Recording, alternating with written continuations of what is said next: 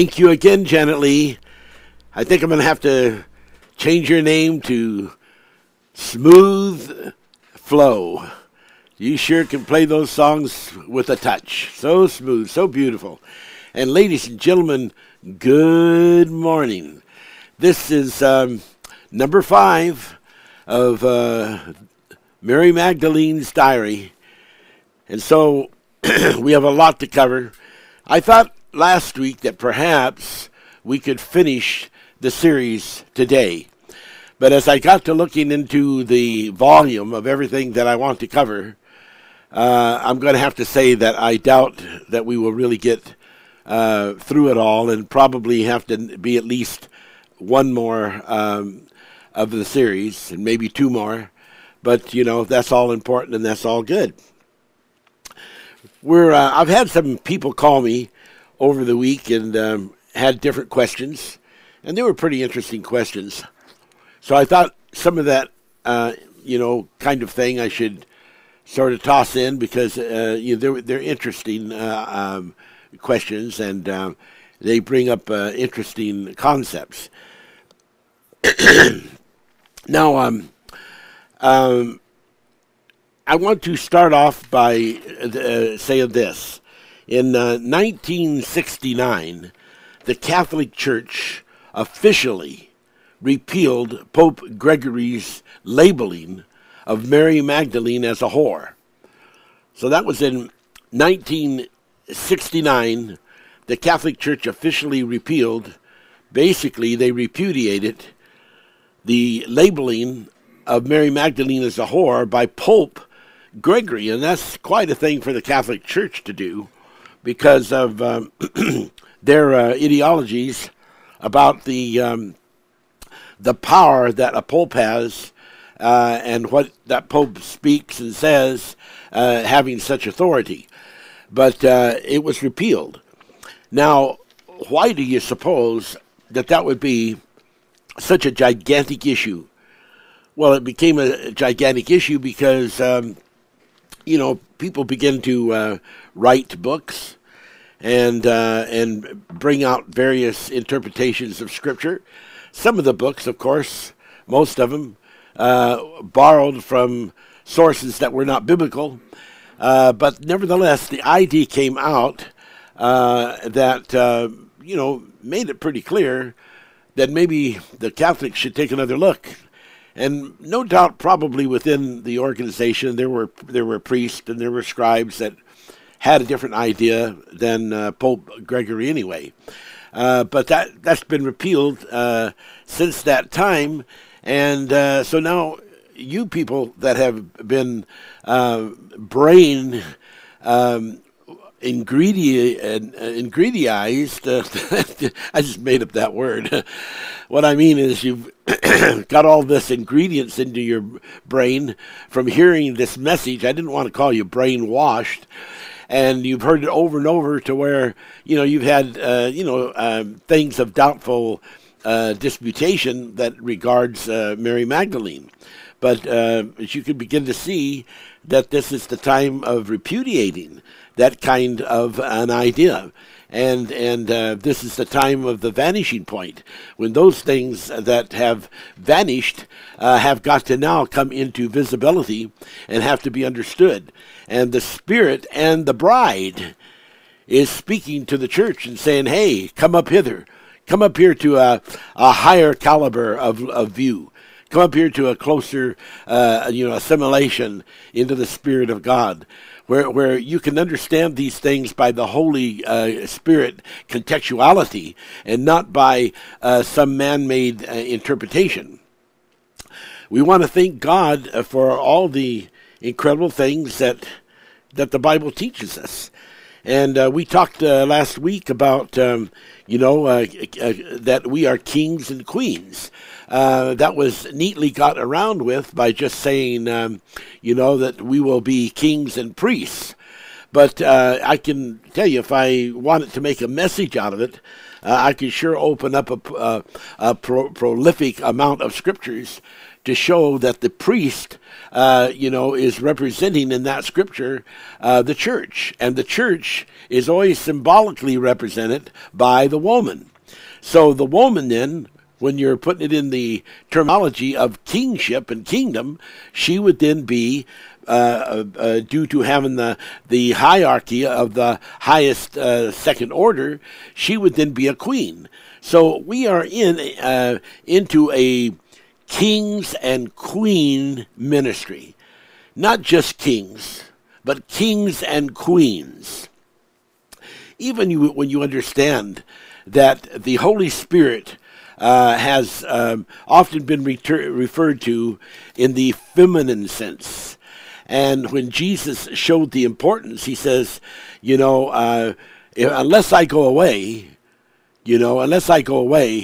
then the Holy Spirit cannot come. It will not come. This prophecy of the Holy Spirit will not be able to take place.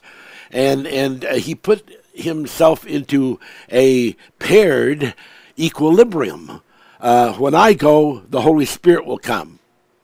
And then what he was not able to do, because he says, he said that he wanted to teach the people all of the light. Yet in the book of John it says that his light, the light of Jesus Christ, shone in darkness, but the world did not receive it. And so then we came to understand that Jesus said, greater works than I have done you are going to do.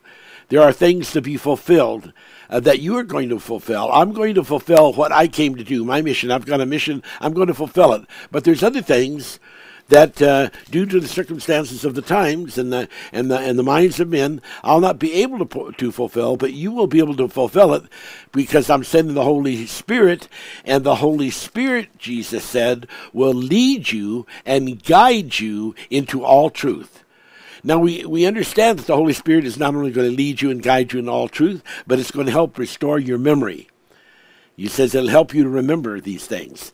So then, in that sense, of the Holy Spirit being feminized, you have God the King and the Holy Spirit the Queen, and of course God is Jesus and the Father in one.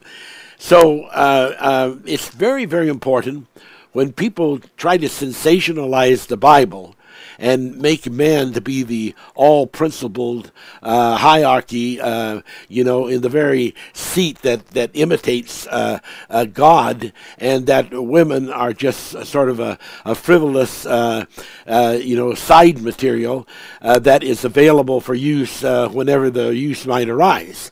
That picture is headed to hell. That picture is headed out of any kind of recognition of truth. God is raising up a ministry of kings and queens, and this was one of the greatest pull-offs that Satan has ever pulled, when he got into the church and reconfigured their minds and stalled the work of the Holy Spirit by putting the principal positions of women down to where they were second-rate, third-class citizens. And when he did this, he basically sealed the mouths of the women so that they could not speak in the church, could not prophesy in the church, could not minister in the church. And by that kind of a farce, he was able to slam down the voice and the spirits of half of the people. In one shot, he knocked down half of the church population by that kind of a devilment of what was supposed to be glory unto the man and pity upon the woman. So, ladies and gentlemen, this manifest ministry, this holy manifest ministry, is here today to make declarations, here today to set straight the record, because the Holy Spirit is leading and guiding us into all truth. Truth that applies to every single solitary human being on this planet. Truth that applies to the males. Truth that applies to the female. Truth that applies to the children.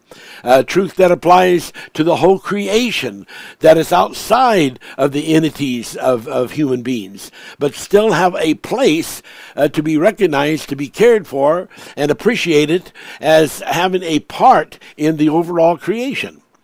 So we have to care about the environment. We have to care about the creatures. We have to care about every aspect of it. And anything in religiosity that is dematerializing the basic glory of the creation, we have to stand up and make an issue about it and challenge it, repudiate it, knock it down, and raise up the flags of the banner of Jesus Christ with his love for all the world. Blessed be the name of God.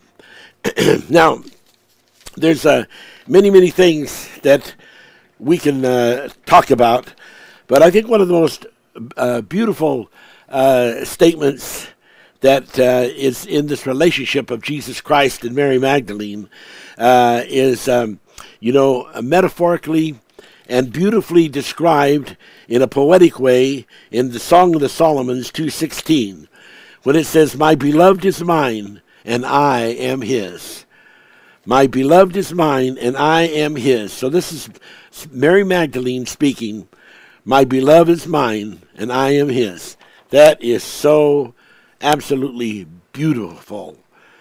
You know, if we can get the right position, if we can get the right understanding, the right demarcation on relationships that need to be understood in the Bible, then maybe people can get the right kind of relationships going in their homes, and going in their jobs, and going in their viewpoints, and that their consciousness, their conscience, I should say, can be turned around to where it's in a proper perspective that relates to the Bible's statement that God is love. You know, that we've got so many conspiratory kind of ideas out there now that people are being challenged to just raise up and get guns and blow people away, and it's all about war and hatred. And they're into the curse of the law thing, and the curse of the law is not what Jesus came to fulfill. Jesus came to fulfill the law that had been cut in half, because the original law that was going to be given, and someday I will preach this message and show you the scriptures, was the law of blessings. And the children of Israel were shown clearly that they were between two mountains. And on the one side was the blessings, and on the other side was the cursings.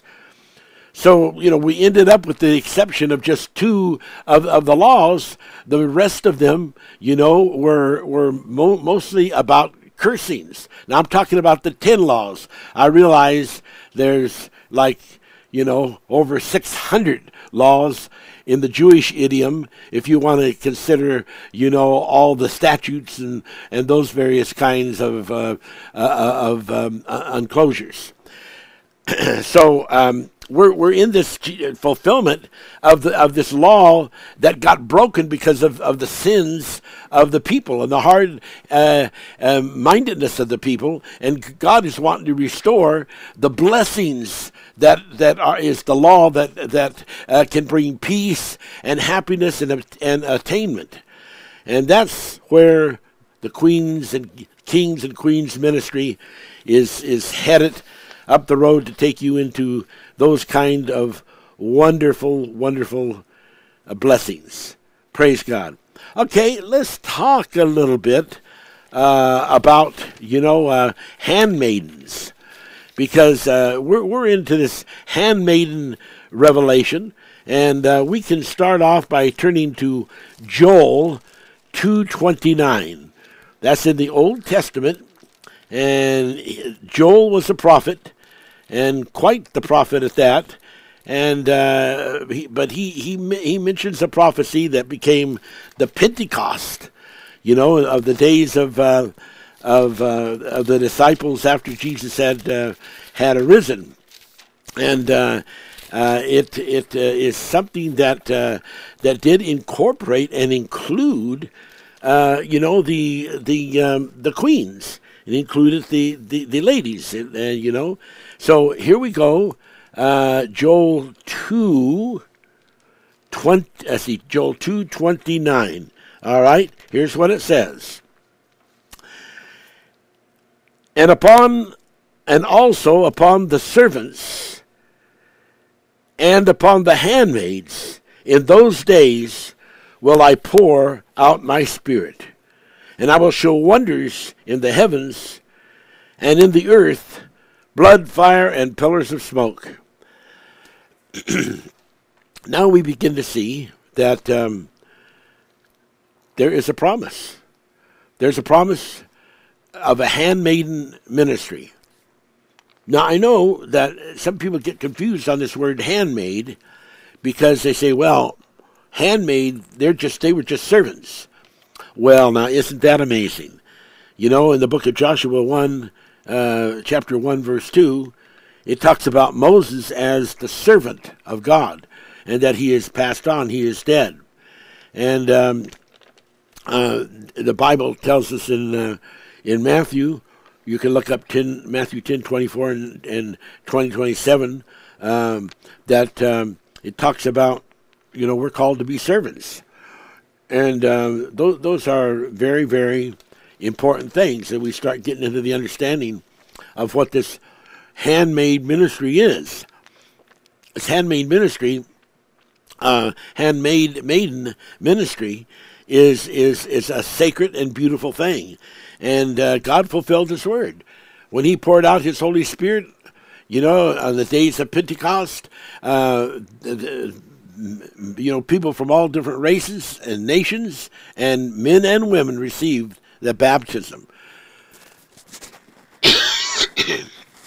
So, as we begin to understand that and begin to see those fulfillments, we don't want to listen to anybody out there who's wanting to take away from the church the gifts of God, who's wanting to take away the Holy Spirit, the gifts that are of the 9 gifts and other additional gifts under the subtitle of helps. People that want to take away from the church, let them go and preach to themselves, staring into some kind of a blank wall. But that's not for the people that are really hungry for God. We're not interested in people that want to take away from us the disclosures and the gifts and the revelations of God. And we're not wanting to get involved with these people who want to limit us, so that we don't have the elbow room to be able to perceive the new revelation that God is given. So blessed be the name of God for all that He is saying. Now, I read to you Joel 2:29, and then you can see that same scripture is actually repeated in the book of Acts 2:16 through 2:19. Well, yeah, the Spirit and the bride say, come. God's got a ministry out there for the handmaids and their servants. But I'm going to tell you something that the Bible teaches, that we'll not will not be servants forever. And I'll give you some scripture for that as we go along. But we see that in 2 Peter, I think it's 11:1, that Simon Peter is called a servant. And so this is the Word of God, and there's a meaning there that has to be appreciated and needs to be understood, because if you don't understand it, you're just missing the boat as to what the revelation of things are. And we start talking about this male-female thing, and the relativeness of how that we look at that picture. Let's go back to and talk about Adam. Adam, the first Adam, he gave a virgin birth to Eve. Someone says, "Oh, I don't think that sounds right. You don't call that virgin." Oh, yes, you do. Yes, you do. This is a major revelation, and it's all part of the Word of God. And basically, it's people that just don't know the Bible that make these kind of decisions, because they just really don't know what they're talking about, you know. And but we can see, if you want to check that out, turn to 1 Corinthians 7:37, where it talks about male virgin and calls that a he and uses the word virgin. That's in the Bible. Just take a look, folks. Find it out for your own self, and also find out that that the Bible says in 2 Corinthians 11:1 that virgins that have fallen away and become an unvirgin, that they can be made over to become a virgin again. That's 2 Corinthians 11:1. So there's a lot of incredible, beautiful, wonderful things that people have just missed out on, because they've had such limitations in their minds about what God is doing, what God is not doing. Now Adam, he gave a virgin birth to Eve. So Adam gave birth to a woman. But Mary, the mother of Jesus, she gave a virgin birth to Jesus. So if we were to make a judgment based on the kind of scriptural interpretations that some people are doing, they would have probably given a low grade to Adam, because he produced first a female. I mean, he could have had a son, a virgin birth of a son, then later had a wife or a lady, but he virgin birth was of a female by the name of Eve. And she became one with him. And but Mary, she gave birth to a man. So let's understand, there's this connection there, that if you take that away, you take the woman out of the picture, you don't even have the birth of Jesus. You leave man in the picture, you still got the virgin birth of Eve, who made some mistakes, but you don't have the virgin birth of Jesus until you've got the woman Mary. So you need the kings and queens ministry, because without the kings and queens ministry, you cannot have the whole picture. And I think that it would be very true to understand that in the nature of God, even in the nature of the love of God, is a corresponding aspect of both representatives of that male nature and that female nature, not in the sensuality sense of on the animal side of the human fleshly body, but as it would have symbolism in the spiritual side, as a resultant or as a development of what was the picture of or the example of or the shadow of, however you like to round it out. And so those things are just all extremely, absolutely beautiful. Now there's some other things we want to talk about, we want to read, because they have really important relevance, and that relevance is something that we don't want to miss, because when we leave the relevance out, then we make mistakes. But in Christ, this is important. In Christ, at the same time, you are a male and you are a female.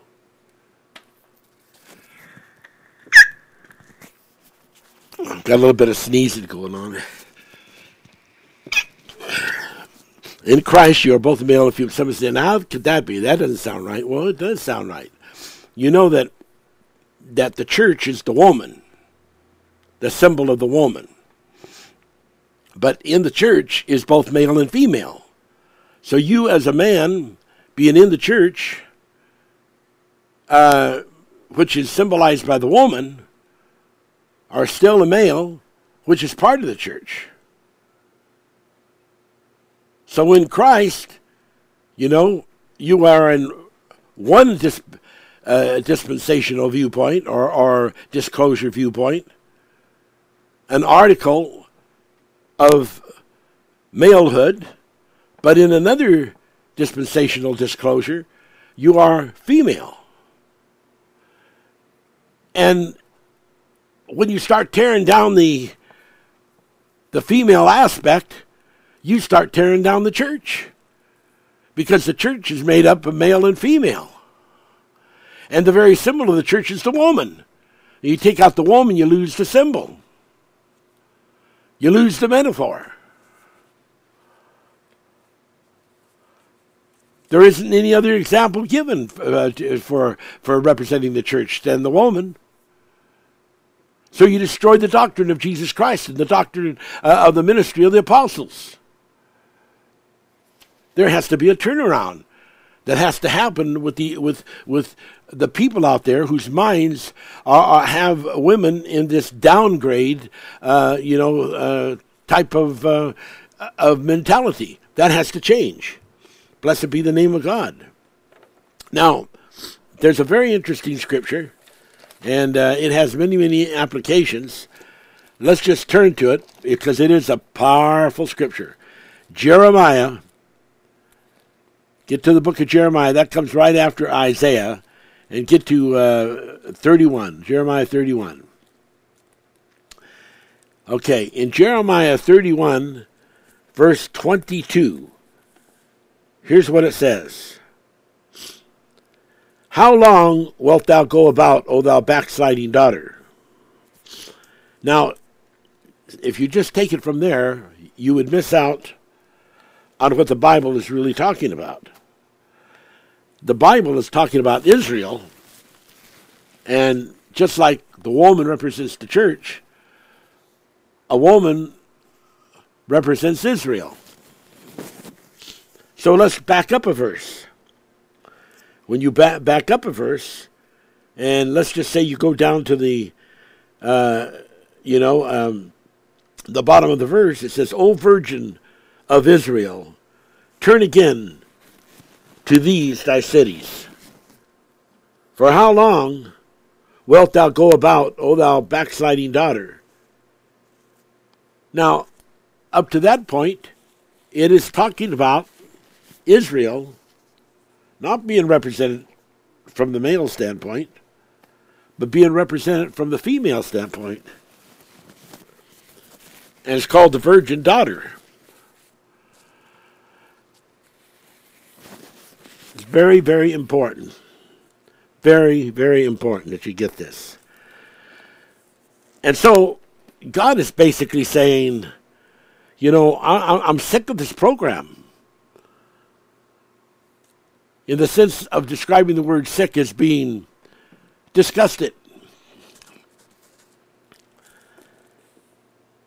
He said this has been going on and on and on. It's just a repeat cycle.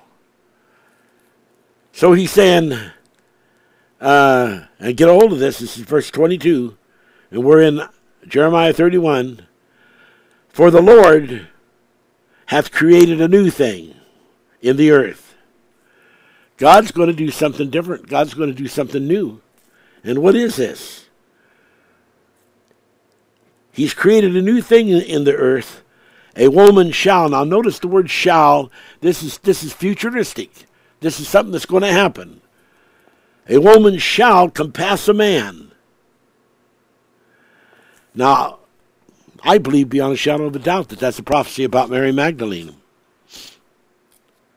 Because we did the teaching and we showed you how that when the Bible used the word first, like being first to the resurrection site, first to the tomb, and we looked up that term, we came across an absolutely awesome discovery, and we discovered that the word there was proton, an atomic term.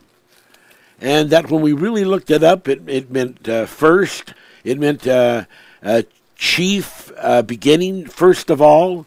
and that was in number 4412 of Strong's Greek dictionary on the word first, and in its interpretation of proton, and then in the root associations 4413 it says before, former. So here's something that's talking about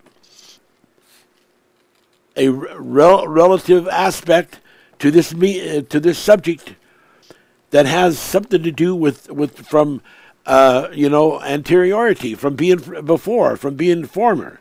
And then when you take the further association of verse 44:14, which is from verse when you take the reference from Strong's Concordance, you take in the Greek 44:14, which is a root offshoot of Strong's Concordance number in the Greek 44:13. It means one standing first in the ranks, like in the ranks of disciples and apostles, becoming a captain, like a champion, a ringleader. Wow. And this all ties in to number 44:16 of the Greek Dictionary Concordance, the word firstborn, and born again from above. Wow. So as we begin to get into that, we begin to see, reference-wise, how utterly incredible and important that this whole revelation is. So some of the things that people have come up with, where they have found in other books in the Bible that that Mary was like an apostle to the apostles, a disciple to the disciples. And she had this advanced position. We found the scripture for it in the Bible by going into this interpretation of the word first and showing, because the subject of the was all about Mary. It was about Mary. And I've told people, I said, you can find almost everything in the Bible that you receive by the Spirit. Almost everything will be in the Bible. You'll be something there that will verify it. Blessed be the name of God. That is exciting. Okay, then we get into scriptures like in that 31:32 that says, a woman shall, that's the prophecy, compass a man. Here we're seeing that there is already a prophecy about about her becoming this first person who becomes a chief disciple, like a chief, not only disciple but apostle, and no wonder in the alabaster box example where Mary had a proxy stand in for herself, but she was the only one that could have known the thing about the burial of Jesus, and she's the person that would have had the finances, which was like about $20,000 back in that day. That was about a year's salary, but she had that capability. We went through this whole thing about the business she was in. And it says that this woman is to be memorialized. She's to be memorialized, which is the same thing that it was said about Mary, the mother of Jesus. Now we have the dual, this double parallel, this sort of like the armies that Jacob saw, the Mahanaim, which were two armies with their two different kinds of flags, mentions in the book of Genesis. These meanings all have correlation. They all have connection. Let's look at another strange one. Go to Isaiah. This one's really out there. Let's go to Isaiah, and let's just look at Isaiah 4:1. right up to the front there in Isaiah. Get to the 4th chapter and let's look at verse 1. In that day, excuse me, 7 women shall take hold of one man, saying, we will eat our own bread and wear our own apparel. Only let us be called by thy name to take away our reproach. In that day shall the branch of the Lord be beautiful and glorious, and the fruit of the Lord of the earth shall be excellent and comely for them that are escaped of Israel. And it shall come to pass that he that is left in Zion, and he that remaineth in Zion shall be called holy, even every one that is written among the living.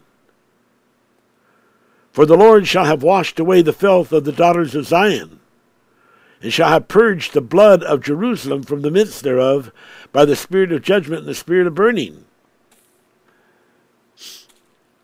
Now, we could look at this particular scripture in different lights. We know that when we get into scripture interpretations, even of some of the scriptures referring to Jesus, that some of these scriptures, in their complexity of understanding, were always of the nature that oftentimes the disciples would say, explain to us, don't speak parables to us, tell us plainly, because some of these things, were deep and they were profound. But when you look at this 7, we know that we talked about the 7 daemons, that these were not demons that were cast out of Mary Magdalene, but these were like, characteristics that had been left over in the genetics. And so, in a sense, each one of those genetic leftovers represented, 7 different, persons way back in her genetics that left a mark in her DNA and in her genome. Now, one of the things that's outstanding about Mary, which is so unusual, so many times in the husband-wife world, although that is changing a lot, in the modern cycles of time, it was always the man who went out and he made the living, and the woman did all the things at home. But here is this lady that says, look, I will pay all of the expenses. Now let me read it to you. We will eat our own bread and wear our own apparel. We'll pay our own expenses. We're just interested in the name.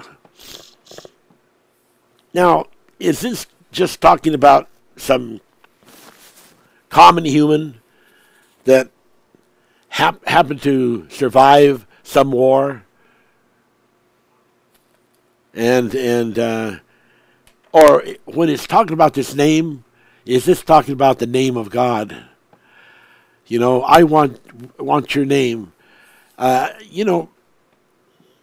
Mary Magdalene, and it's in the Bible more than once, her and this group of women that followed her, they were very much involved in supporting financially the ministry and many of the expenses of Jesus Christ and the disciples.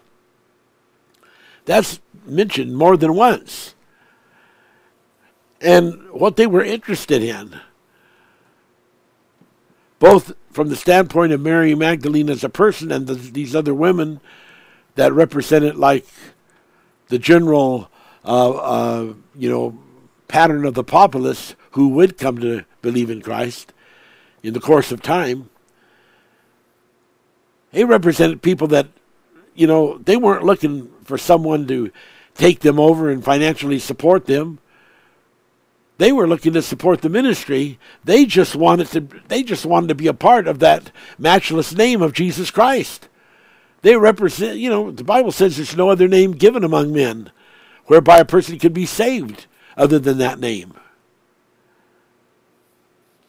So I think it's interesting to just sort of take a look at that from that possible standpoint of interpretation. Run it through the laundry and just see how that comes out in your own heart and mind. I don't think it does too bad of a job. Now turn with me to 1 Corinthians 11:10. 1 Corinthians 11:10. Here's another unusual scripture. In 1 Corinthians 11:10, it talks about verse 9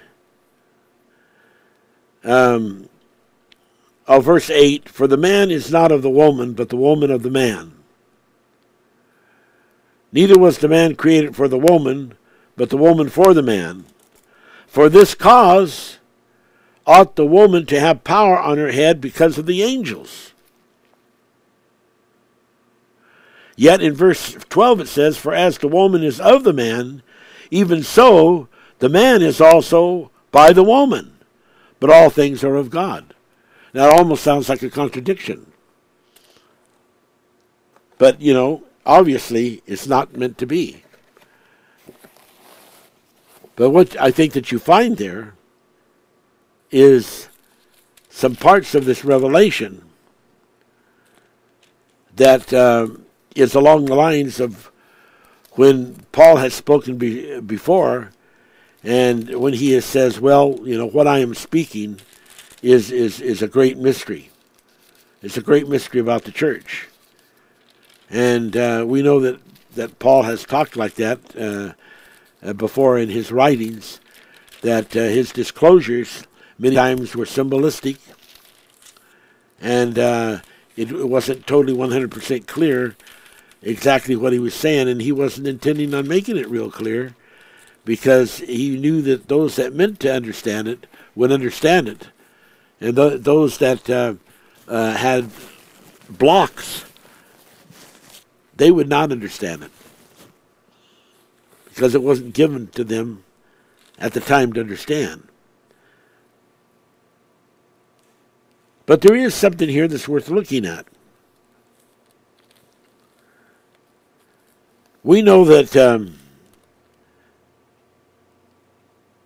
in 1 Corinthians 11 and verse 10, as to the subject of power and authority, that there's neither a male nor a female in Christ. And then if we don't lose your place there, we'll come back to it. If we skip over to Ephesians 5:32,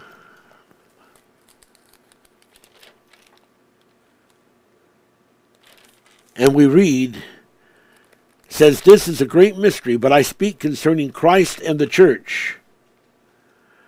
Here's an example of where he is talking about individuals. He is talking about the church. But he's showing that, look, this is a great mystery. And just not everything is black and white, easy to understand. There's a mystery here. There's a puzzle here.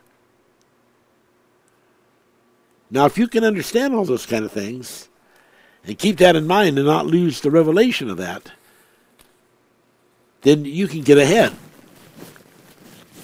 God had a plan. I'm going to do a new thing. There's going to be a woman. She's going to compass the man. And that's exactly what happened in this discipleship of Jesus Christ. It wasn't the men that were first ones to be there at the tomb. It was Mary Magdalene. And you could just go after one instance after the other.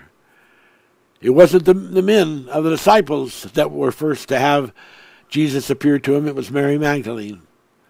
One example after another, in which she just shone like a star. Wow. Those things are so very, very important. Back to 1 Corinthians 11. And let's read this thing again. For this cause ought the woman to have power on her head because of the angels. What in the world is it talking about? I know the things that people say that it means. They try to make this, where the woman is submissive and she's just got to be obedient to the man, and she's got this long hair because it's the glory of the man. But you have to understand that when the Bible is talking about, man, it's talking about the symbols in which Christ is the head of all men. And so there is a prolongated duality there, which stretches this whole truth in its proper natural vein to show that man is symbolized sometimes just like a woman is symbolized. So there's a shadow and a type. There's a pattern. And we have to know when to apply those patterns. And we have to understand that when we're looking at this glory, if we take the woman out of the picture, that glory is lost. Are you hearing what I'm saying? Listen to chapter 11, verse 3.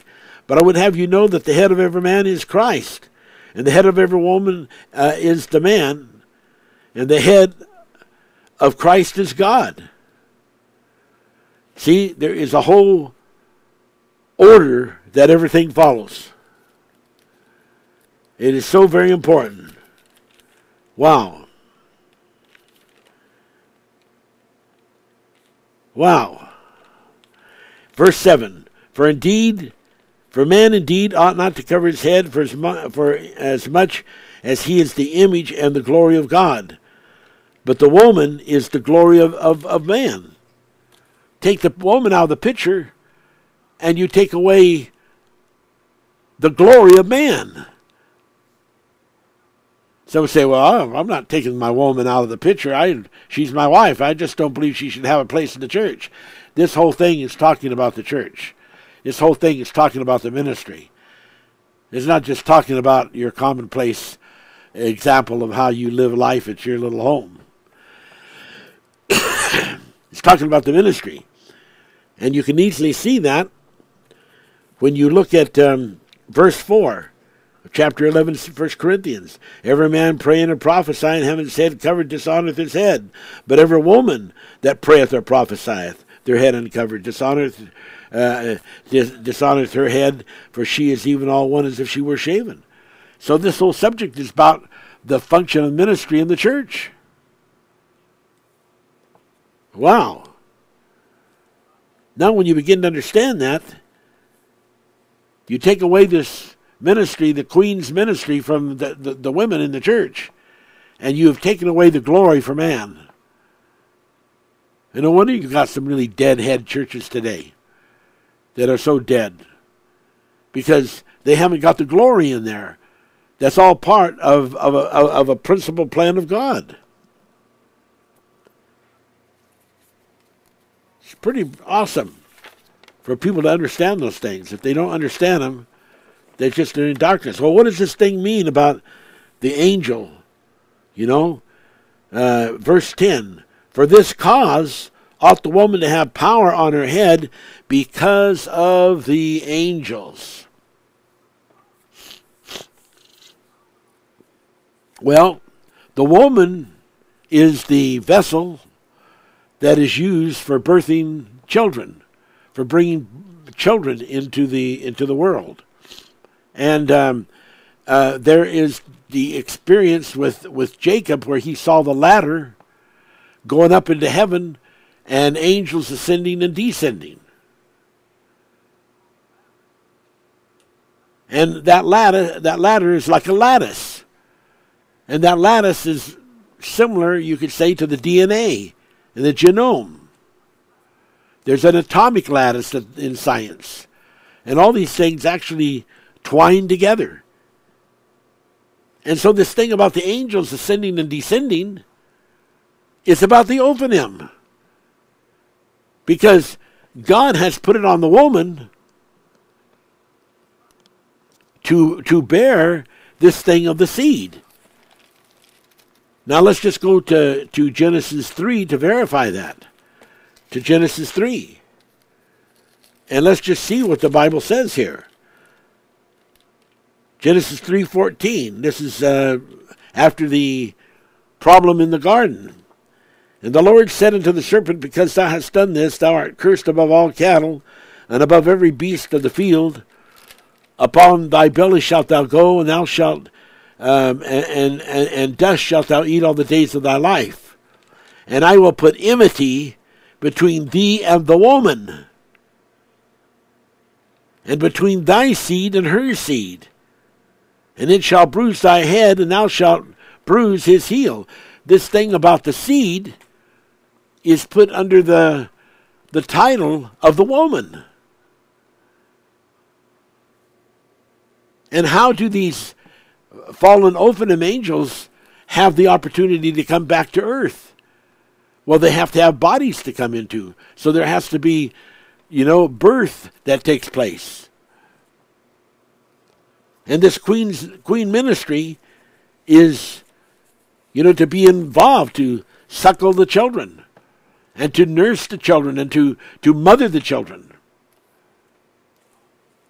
And that seed job is largely put upon the woman. It doesn't mean that men don't have a responsibility. I'm not saying that. But I'm just reading to you what the Bible says. Now,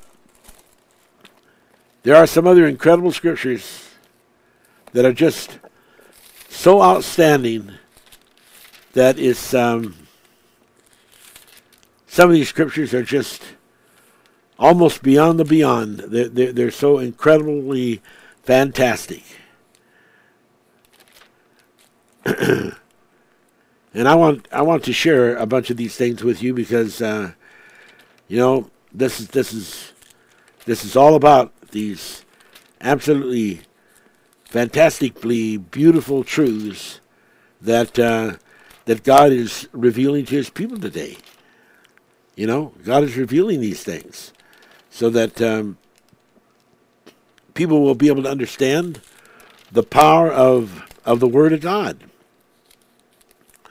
Blessed be the name. Blessed be the name of God.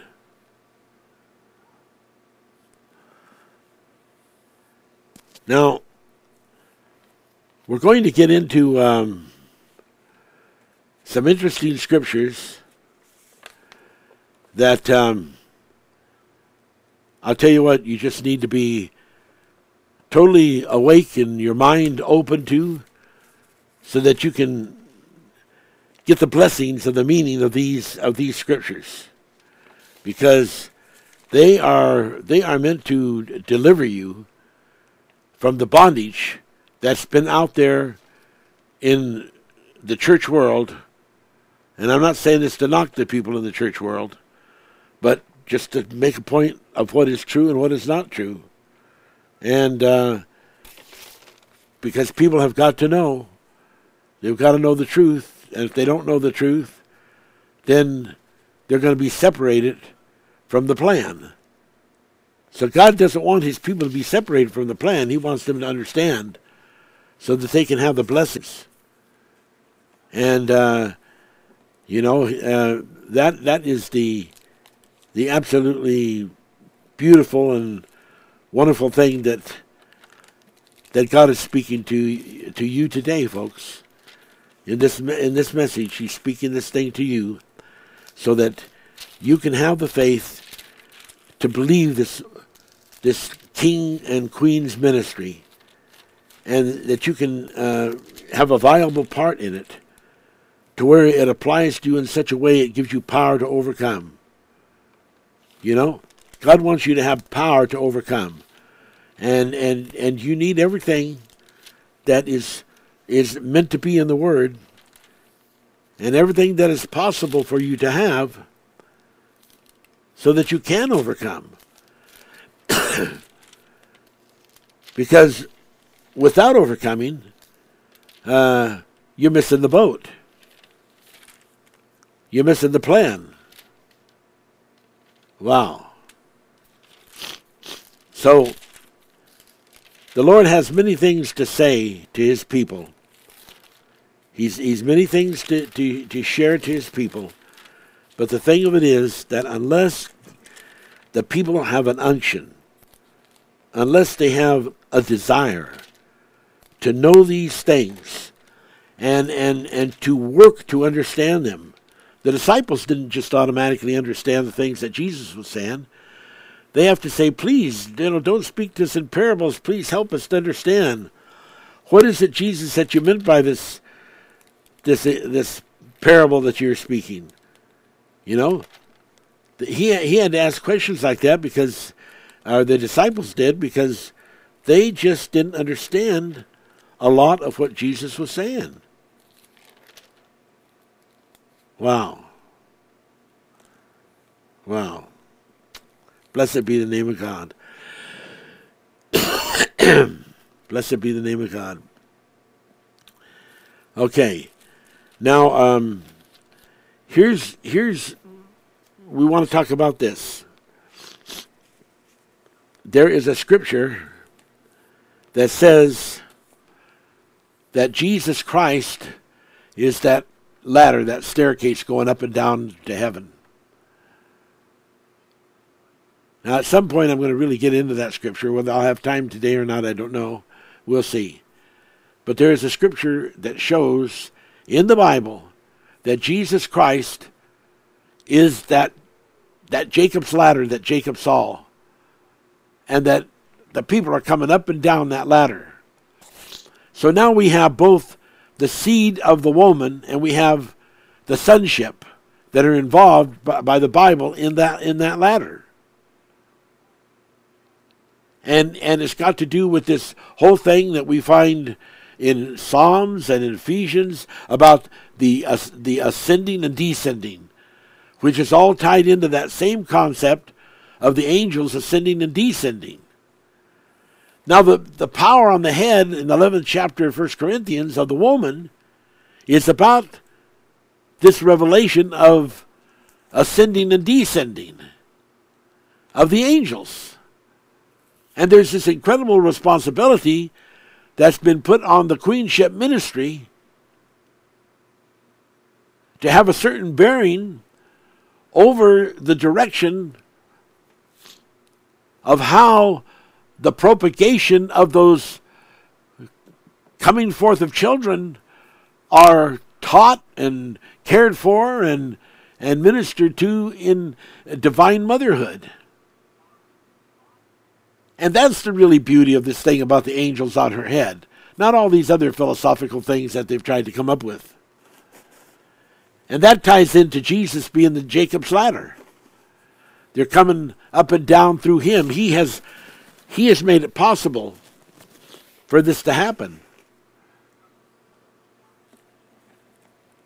And that's such a beautiful, beautiful, beautiful, beautiful thing. Blessed be the name of God. Wow. Wow. Woof. As Jesus said in John 3:14, or let's say John 3:13, and no man hath ascended up to heaven, but he that came down from heaven, even the Son of Man. It's all going to be through Jesus Christ. Now, that's not the scripture I'm talking about. That's still coming. But it is absolutely beautiful and wonderful to have these revelations from God. Oh, you know what? I think I'll just go ahead and give you the scripture now, because I just may totally forget by the time I get into this. Let's just look, for instance, we're in John. We turn in John, and let's just go to chapter 1, and let's go to basically the end of that chapter, to the 51st verse. And he saith, Verily, verily, I say unto you, hereafter you shall see heaven open, and the angels of God ascending and descending upon the Son of Man. I'll read it one more time. I'm going to read it one more time. Verily, verily, I say unto you, hereafter you shall see heavens open, and the angels of God ascending and descending upon the Son of Man. The Son of Man, not Son of God, Son of Man. Because this is all tied in, Son of Man and the woman, Mary Magdalene. They have this physical ministry, physical mission. And this whole thing is so beautiful. Some of you that have more questions, you really need to get on the blog and read this Son of Man, Son of God revelation on that blog. That's to help you understand the Mary Magdalene thing. Now I want you to hear this again. I say to you, hereafter you shall see the heaven open, and the angels of God ascending and descending upon the Son of Man. The Son of Man is Jesus.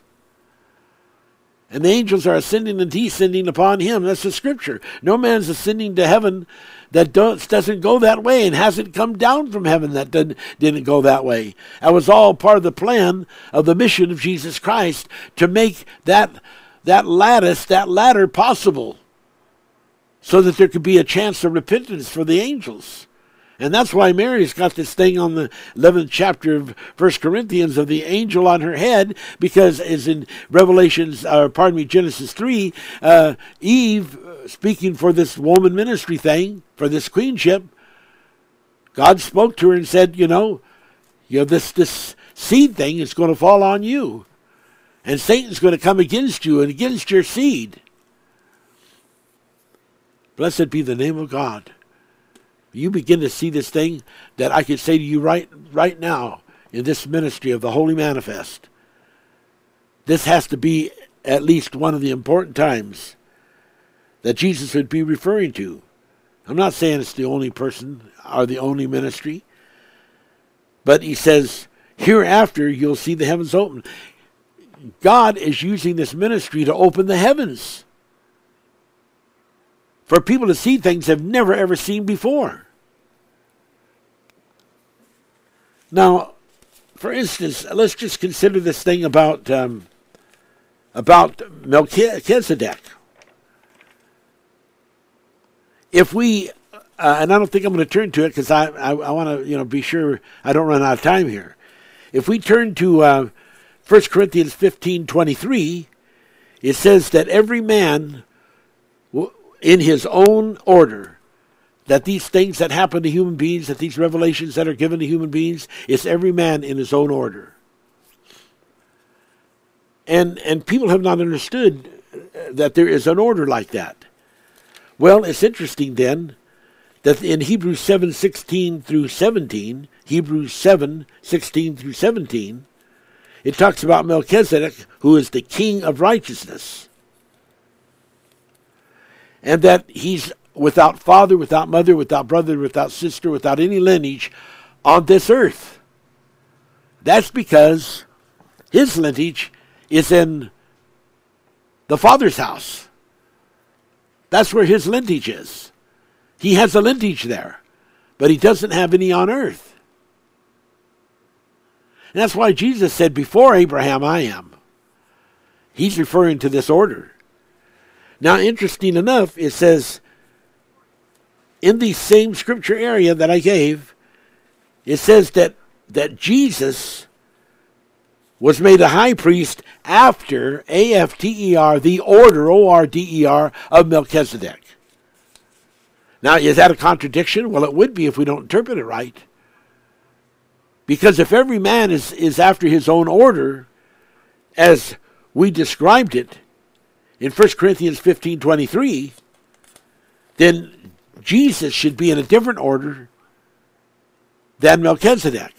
But being the Bible says that he's in the same order, then that makes it very clear to us that, as it says in the book of Hebrews, that Jesus became the author of salvation by overcoming here on earth. And the whole idea of salvation comes from the word Yeshua, which has been translated as Jesus, which comes from the base of the word Joshua. And so the concept there It's very important to understand that this is something that wasn't always forever. It was a assigned name for a special ministry here on earth to come as a Savior. But before that, the name that Jesus had was Melchizedek.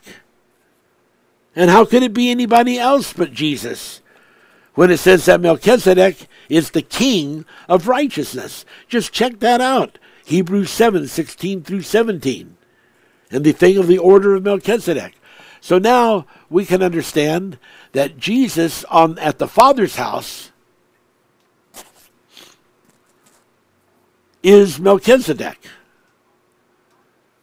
Now, because that angels are multi-placeable, and they could be in more than one place at a time, there's many, many things that, people just don't understand.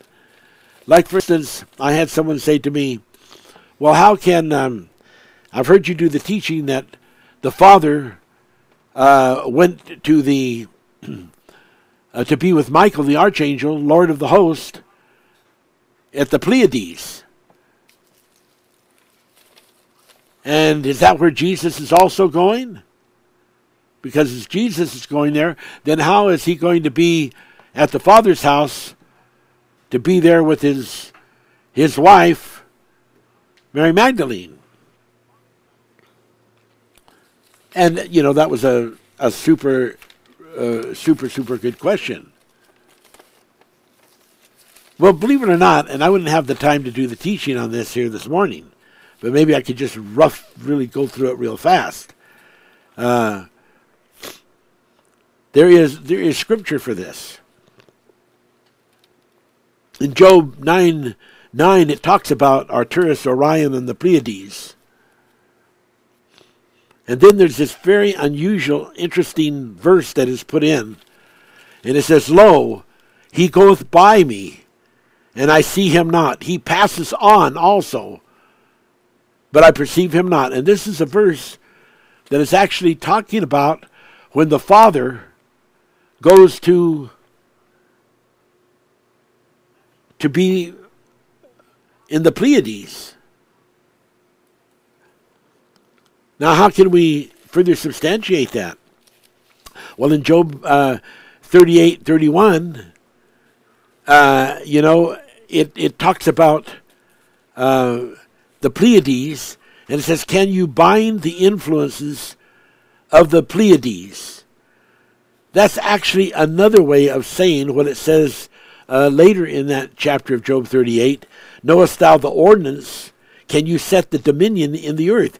Can you understand these incredibly spiritual things by reading this kind of language? Can you understand what's really happening? Well, when you really interpret this word influences, it basically means enfolding. And it's like if you take one part, it's like the enfolding of one part within another part of a structure. So we have the three groups of angels.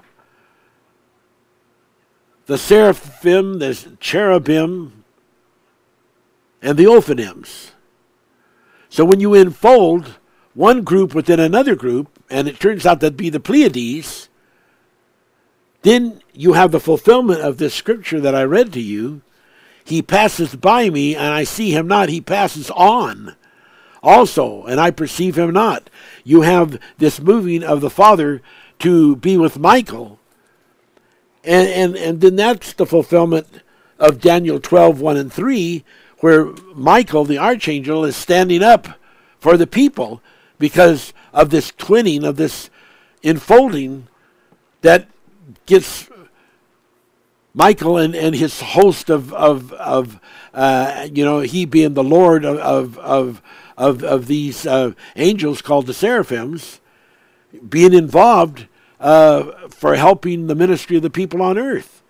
And then Jesus clearly says that when he leaves here, he will go to be with the Father. And there's all kinds of scriptures for that. Now, there are many, many more scriptures than just this. and they have to be understood. People just so many times don't understand these things. But like in Job 9:7, it talks about the sealing of the stars, where the sun riseth not.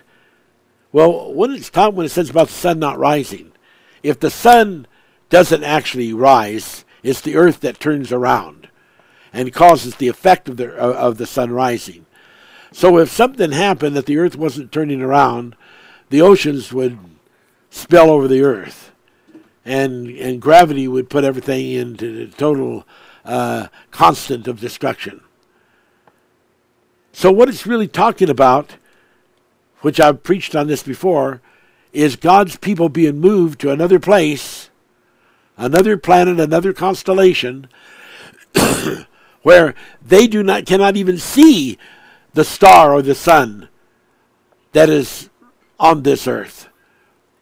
And so it does not rise to them anymore, because they are on another planet. They have another sun that rises to them. So that is so important as we begin to see these and understand these things that it's talking about, and how that these scriptures all go together, and this enfolding, and beginning to learn the ordinances, so that you can set the knowledge of this as a dominion in the earth. Job 38:31, etc., in that area. And in Amos 5:8, where it says, seek him that maketh the 7 stars. 7 stars represents the Pleiades. Now, why are we to seek him that's particularly made the 7 stars? Because that all ties into Michael the Archangel standing up, all ties into this revelation of the Father going to the Pleiades to be with Michael the Archangel while all this kind of stuff is going on. Wow. It is so important, and there's more scripture than that. But that just is a few scripture that begins to give you an idea of the fantastic reality of that. You just begin to see things in a way that maybe you've never ever thought of them or ever looked at them before, but that doesn't mean that they're not correct. It doesn't mean that at all. In Isaiah 40:26, lift up your eyes on high, and behold, who hath created these things, that bringeth out their host by number. He calleth them all by names, by the greatness of his might, that he is strong in power, not one faileth. He bringeth out their host. We're talking about the host of the cherubims, the host of the seraphims, and before used to be the host of the ophanims. And these stars represent, the angels. And the fact that they all have designations of names and places is just all part of the plan of God. It's all part of the plan. So, when Jesus goes to be with the Father, he's co-un with the Father. There is a scripture that says that he will go to be with the Father again, making it very clear that, this has happened before. Jesus is very clear. In John 18, verse 36, he says, my kingdom is not of this world, it's not of this earth. If my kingdom were of this world, this earth, then my servants would fight. They would fight that I should not be delivered to the Jews. But now is my kingdom not from hence. He's made that so clear. He's repeated that over and over again. Now, in the book of John, chapter 16, verse 28, he says, I came forth from the Father. I came forth from the Father, and I am come into the world again. A-G-A-I-N. Again. This isn't the first time that he came out from the Father, because he makes it clear that this has happened before, and he came out again. Now, we know from scriptures that he said that he made it very, very clear, that he's going to go and be with the Father. You can read that in the 14th chapter of John. But when he goes to be with the Father, that'll be in the Pleiades. But what you have to understand, Jesus Christ as the husbandman, as the Melchizedek husbandman, will be on planet Artura, or the planet of the Father's house. And someone said, well, how can he be both places at once? That's how it works in the spirit world. When he's one with the Father, then he can be out in the Melchizedek body, the Jesus Christ body. The Bible says in the 16th chapter of Mark, he appeared in other forms. That's just something that you can do in this angel consciousness. That human beings, they don't understand that, because they try to base everything on their limits. But those limits don't exist with God. They don't exist with God. Wow. Whew. In the 17th chapter of John, in the 5th verse, he says, and now, O Father, glorify thou me with thine own self, with the glory which I had with thee before this earth world ever existed. I had a glory with you, Father, way, way, way before this earth world and all its creations ever existed. If we don't get those kind of things into our mind, we're going to totally miss the boat. Totally miss the boat. Wow. Then he says, and I want you to get this. Speaking of disciples, John 17:14, I have given them thy word, and the world hath hated them, because they are not of the world, even as I am not of the world. I pray not that you should take them out of the world, but thou shouldest keep them from evil. They had a mission to fulfill. They are not of the world, even as I am not of the world. Wow. He says in verse 18, and thou hast sent me into the world, even so have I sent them into the world. They weren't just natural products of being born here on earth. They were sent here on a mission. That's why in my teaching I did, where I showed that all the disciples except Peter were called sons of thunder, which means they were involved with the offspring of Enoch at the Father's house.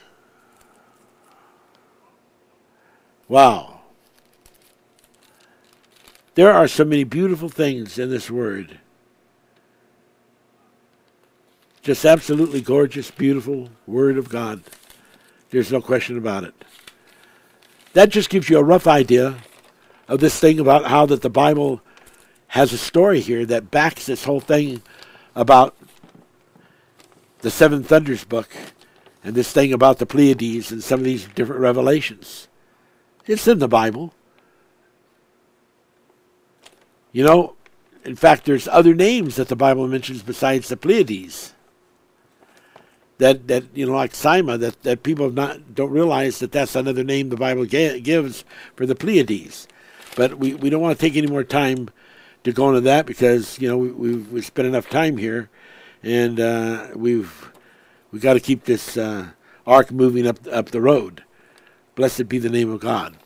Okay, now let's just keep going, because there's much, much more to cover, much, much more to say.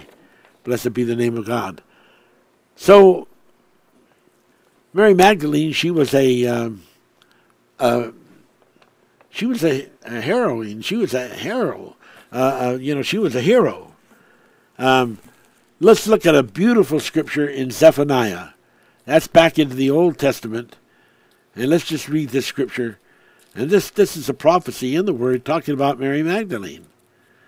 And it's so absolutely gorgeous of the Word when you start getting into these scriptures that go deep into the understanding of these mysteries that have been in the Bible.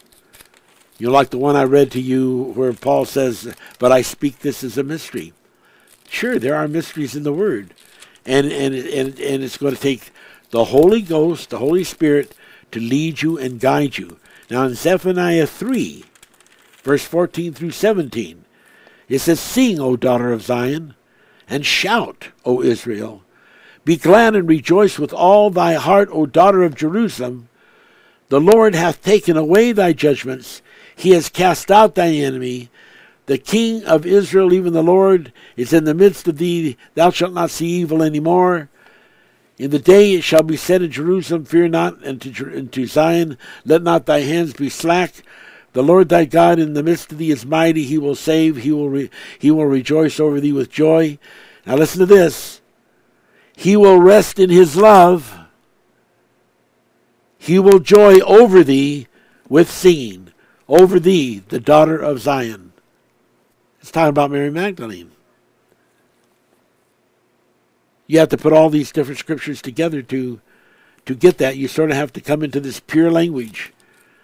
You know, the Bible says he's going to teach us that we have the potential to learn the language of angels.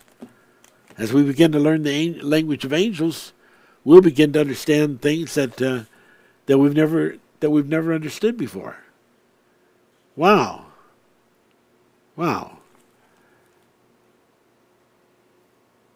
So let's just keep moving on here and see if we can keep all these two things put together in a way that it's going to really quicken it to you and help you to get into this revelation. We got this revelation, Jeremiah 31:22, a woman compassing a man.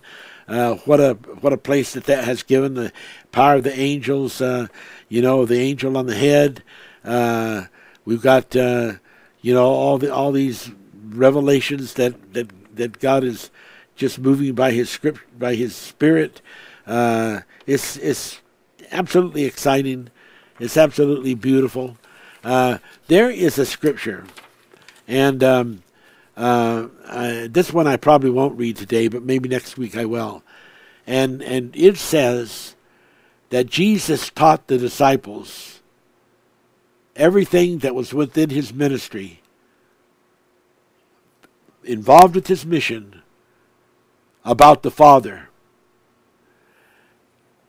Now, we know there's different times when Jesus talked to his disciples and he said, do not tell this to anybody.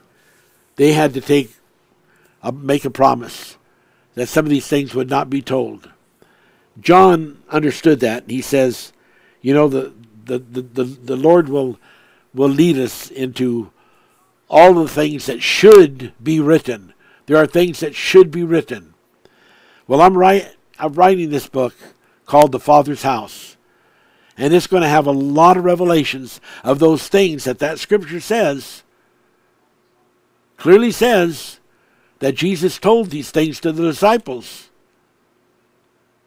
He told everything about this mission of the Father's house. Says it in the scripture. And those are the kind of things that should be written. And that's why God is moving by his Spirit in this revelation of the handmaids. Because until we have the kings and queens ministry together, then the glory system that glorifies the woman that glorifies the man that glorifies the son that glorifies God, falls out of alignment. And when that falls out of alignment, the whole power structure becomes dilapidated. So God is intent on bringing us through those kind of misunderstandings and bringing us into these deep word understandings that people have missed before. In Isaiah 61,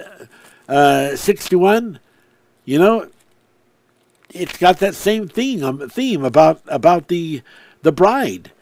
Let's just look at that, because there's a couple scriptures here. I want to talk again on this brideship thing, because it's very important. Isaiah 61:61. Praise the name of God.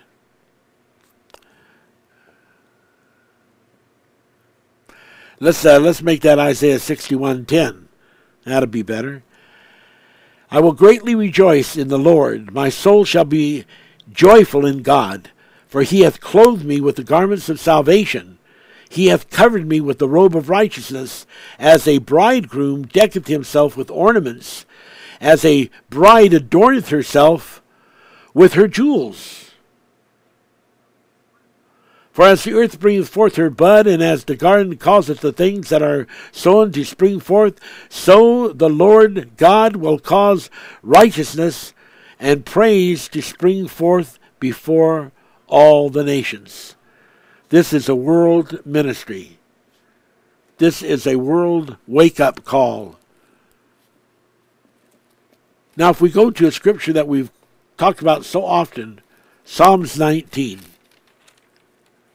And this is the scripture that reveals the thing about the heavens declaring the glory. There's these glories, and there's these, not just heaven, but heavens. There's these different levels, some of which can be described as the 30, 60, 100-fold levels. And as we begin to apply these different levels, and we're able to describe some of these mysteries of God, we open up the glories, and there's different kinds of glories.